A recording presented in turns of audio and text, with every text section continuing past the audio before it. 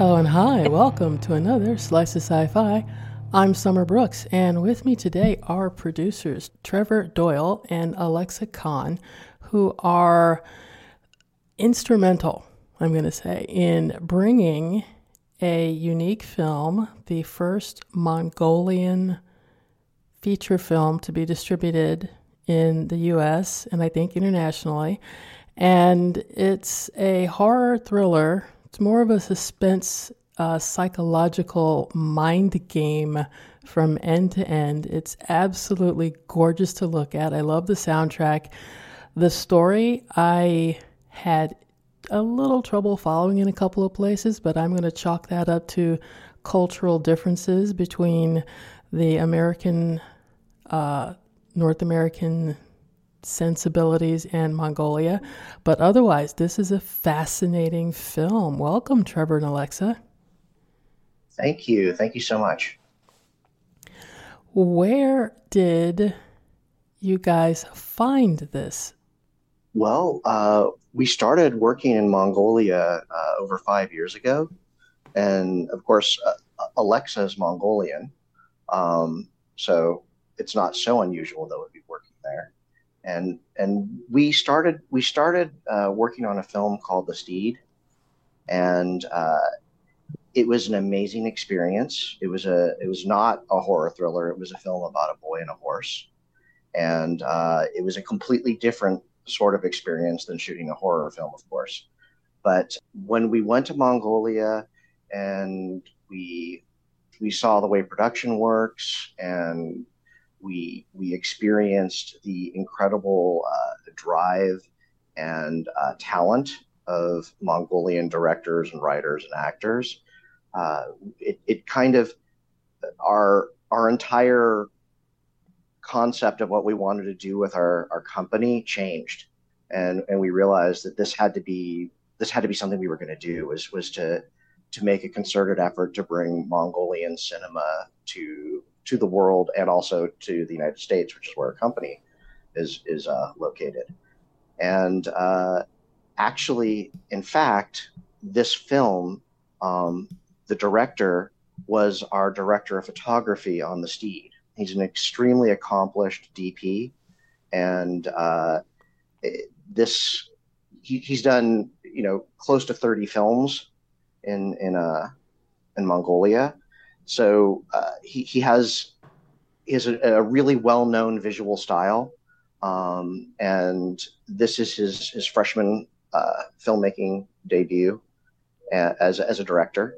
And I think it's really obvious when you watch the film that his concept of story is incredibly visually based, because we didn't even have that much dialogue in the film itself. But I want Alexa to have a chance to talk about this, because of course this is very meaningful for her too, as a Mongolian, being instrumental in bringing this film to theaters too. Alexa, do you want to? Yes, definitely. So this is something that we've been working on since 2017, and that's when we established our company called Three Flames Pictures. Myself, Trevor, and then another founder. His name is Ibi Gumboldt. He is also a very famous director, and so that's when the inception was. And now we're just excited that this film is getting the attention that it deserves. It went to South by Southwest, and it went to many different film festivals, and it is distributed, and it is the first Mongolian horror film to be theatrically distributed in the US. So we're celebrating it. And Batar is here, the director, and then the cast is flying in in 2 days. So we're going to be celebrating the premiere together at the Chinese Van Theater on Thursday. Outstanding. The Batur's eye is, to me, a gift. The way, the composition of most of the shots in this entire film, both interior and exterior, the color shifts we see when we're not sure if someone is having a psychological episode or not, they're absolutely breathtakingly gorgeous. And were you guys involved in like getting the equipment that was used to set this all up? So, so Batar has access to most of the equipment in Mongolia now. Things were a little bit different 5 years ago when we shot the Steed, but as I said, he's a really accomplished DOP, and he knows the people with the right gear and that kind of stuff.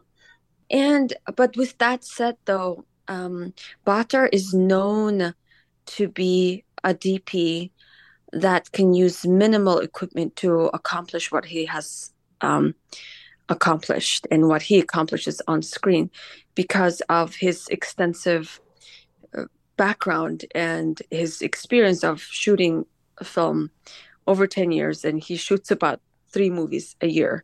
And so, it's just him, and the camera is an extension of him. So, yes, he did use some equipment, but most of it was, something that he just mixed up. And a lot of the shots that he used was a body cam. He was inside a car when the car accident happened, strapped himself with the actress, and then he was shooting it. So he used a lot of different tricks, and he really got out of his comfort zone because this is something that he's been wanting to do throughout his career, and this is his directorial debut, so he had all the freedom to do it. And hence we won the Audacity Award from Oldenburg Film Festival is because of the risk that he took to make the film. So, talk about the development of the story. Just as a quick overview, Aberrance is about a couple from the city, Urkami and Selenge, who have arrived at a cabin in the wilderness to sort of decompress and give Selenge a chance to stabilize from what we are first told is a mental illness.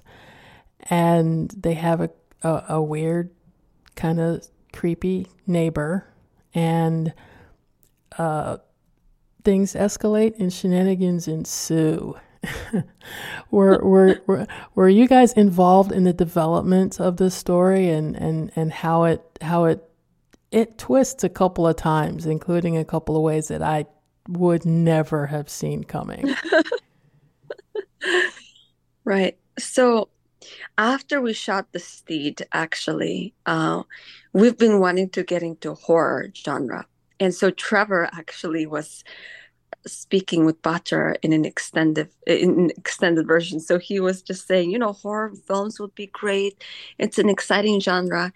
And then we found out that he already had the story developed, and he started writing with 2 other writers. They were kind of working as a script doctor, and then so the story came about. So the actual inception of the seed was planted, but the story was very something that is the inner struggles that he has, that he wanted to just portray it so terribly. So the meaning behind the movie, and the story is that you have to be in charge of your life, and you can't just believe everything that is set out there because somebody else will, is the meaning behind it. So there's, little Easter eggs in the screen that you'll see, like the blurred TV and things like that. So there's meaning behind it. It is just something that he is just so, it bothers him a lot, that it just feels like we have these rights, and we have liberty, but in reality, we can be, a little, we can be somebody that is being controlled by the powers we have in this world. So that is the meaning behind the film, and that is something that he's highly driven to tell. And Trevor, if you want to add more into that. Well, yeah, I would just say also when I first started talking with him about horror and doing a horror film, it was kind of funny because he doesn't like horror, or at least I should say he didn't like horror, not until he did this. But when we started talking about it, he's like, I don't want to do horror, Trevor. It's not the. And I was like, well, we need to do something that's different than the other Mongolian cinema that's being made. So we talked more about it, and he loves Darren Aronofsky, and he's like, I like thrillers, I like Aronofsky, and it's like, well, I'm like, well, why don't you do something like that? Why don't you lean into that idea? So I mean, if I think it's safe to say, without giving anything away from the film, that one of the things that this film shies away from, which I think is wonderful, is it's not full of cheap scares.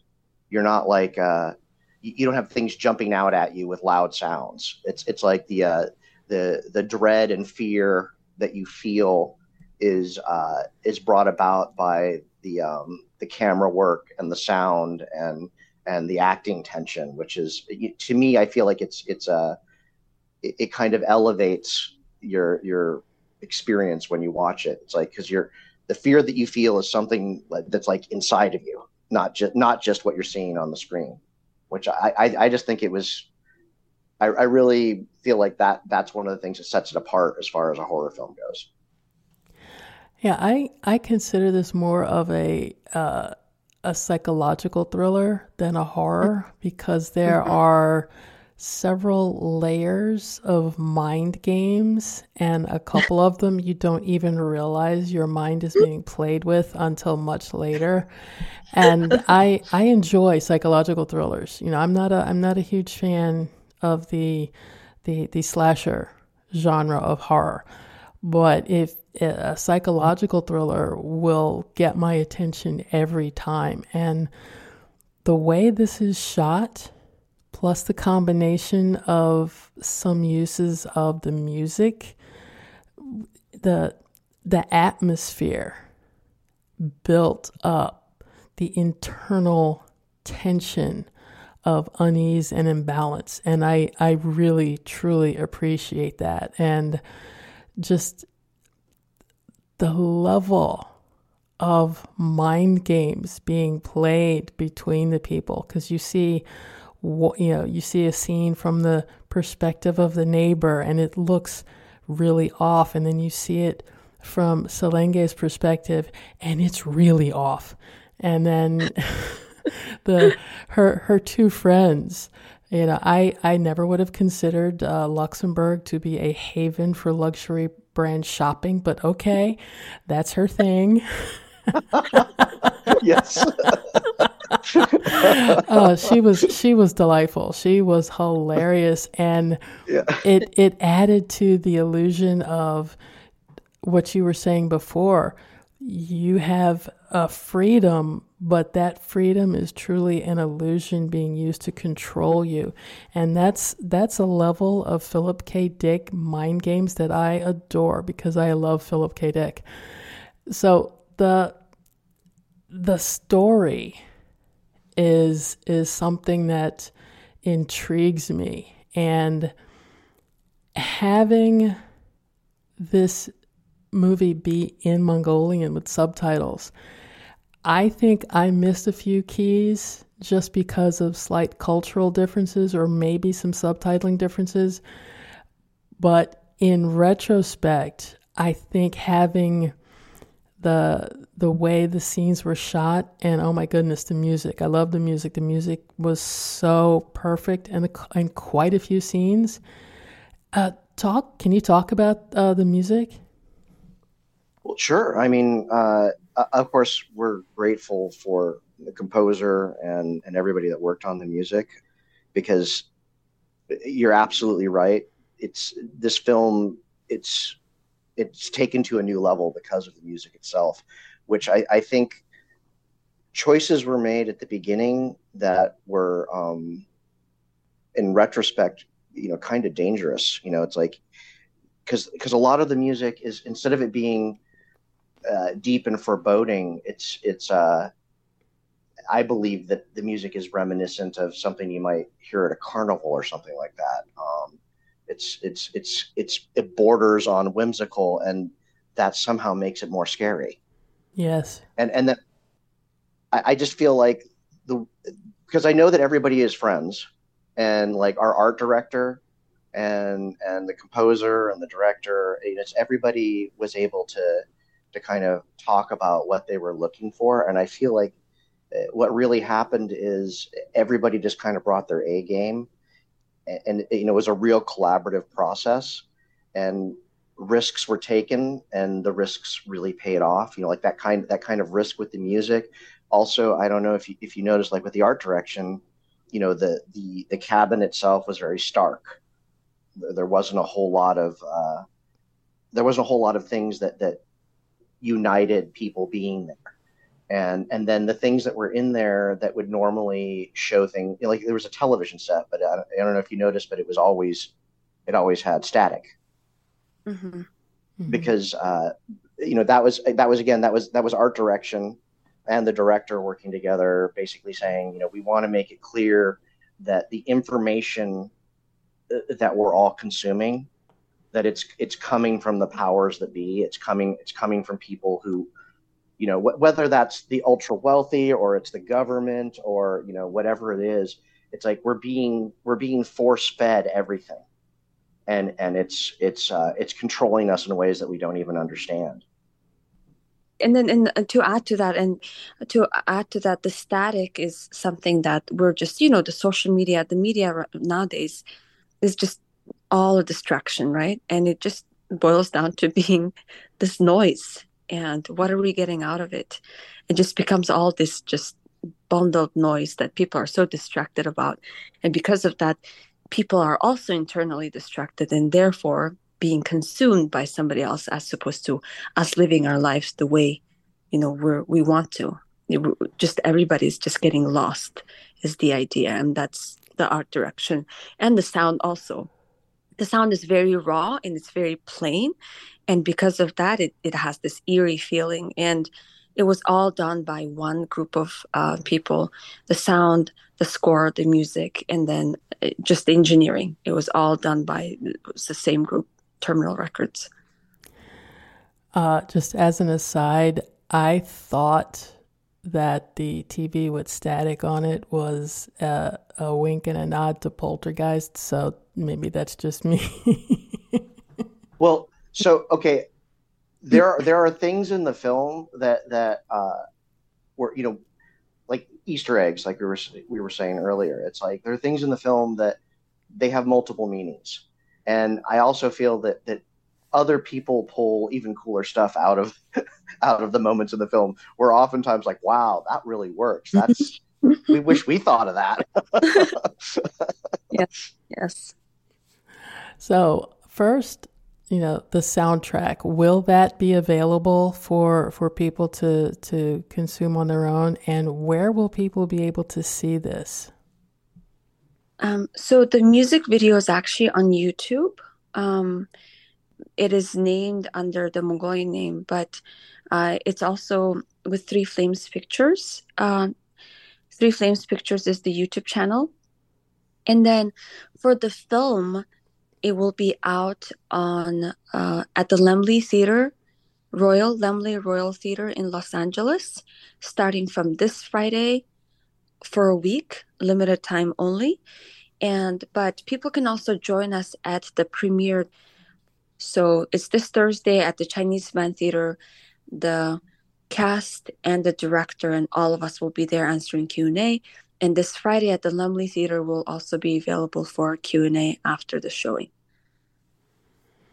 Excellent. Well, Trevor, Alexa, thank you so much for your work in bringing a new style, a new storytelling, hopefully maestro, to our attention. And I wish Three Flames Pictures all the luck and in doing this again with more directors and more films. So again, thank you so much for your time today. Thank you. This has been wonderful. Real pleasure. Yes. And we'll be back with more Slice of Sci-Fi right after this.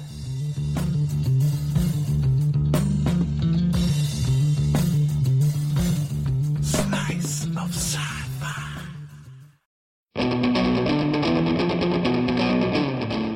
Escape Pod, the free science fiction podcast brought to you by Escape Artists. I rippled a welcoming cadence of light beneath my skin, and then, seeing the newcomer was human, made my best approximation of a smile. Welcome to Helixer Transgalactic Lounge. Each week, one story told well. She should have never come back to this God's forsaken junk heap of a space station. But she couldn't help but miss it when she was away for too long. From the most astonishing and visionary storytellers of the genre. But because time is a trick of the mind, it can be hacked, and we have gotten good at it. We had to. Subscribe wherever you get your podcasts, or find us on the web at escapepod.org and on Patreon under EA Podcasts. Hi, this is Barbara Crampton, and you're listening to Slice of Sci-Fi. Ooh, scary.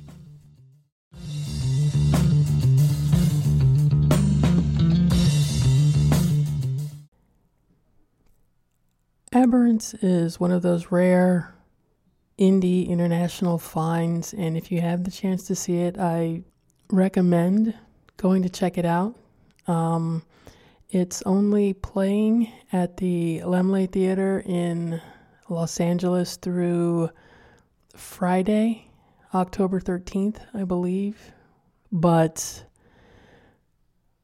it should be available digitally after that, I hope. The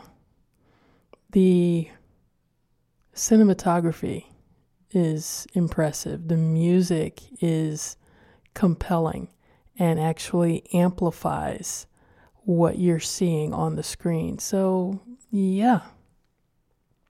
Highly recommend checking it out if you get the chance. How about you? What sort of international thrillers or action or science fiction films are you looking forward to? Are there any coming up that you might be seeing? Share with the rest of us. Give me a call. Let me know. The number is 602-635-6976, or shoot me an email, summer@sliceofsci-fi.com. You can also leave a message in the discussion section for this episode on the website, sliceofsci-fi.com, or let me know via Twitter. We're at Slice of Sci-Fi there, and on Blue Sky at sliceofsci-fi.com on that platform. You can listen to Slice of Sci-Fi on Apple Podcasts, Google Podcasts, TuneIn, Player FM, and iHeartRadio podcasts. And if you're listening on Apple or following on Podchaser, please consider leaving us a review, letting folks know you are enjoying this podcast and maybe they should check it out for themselves.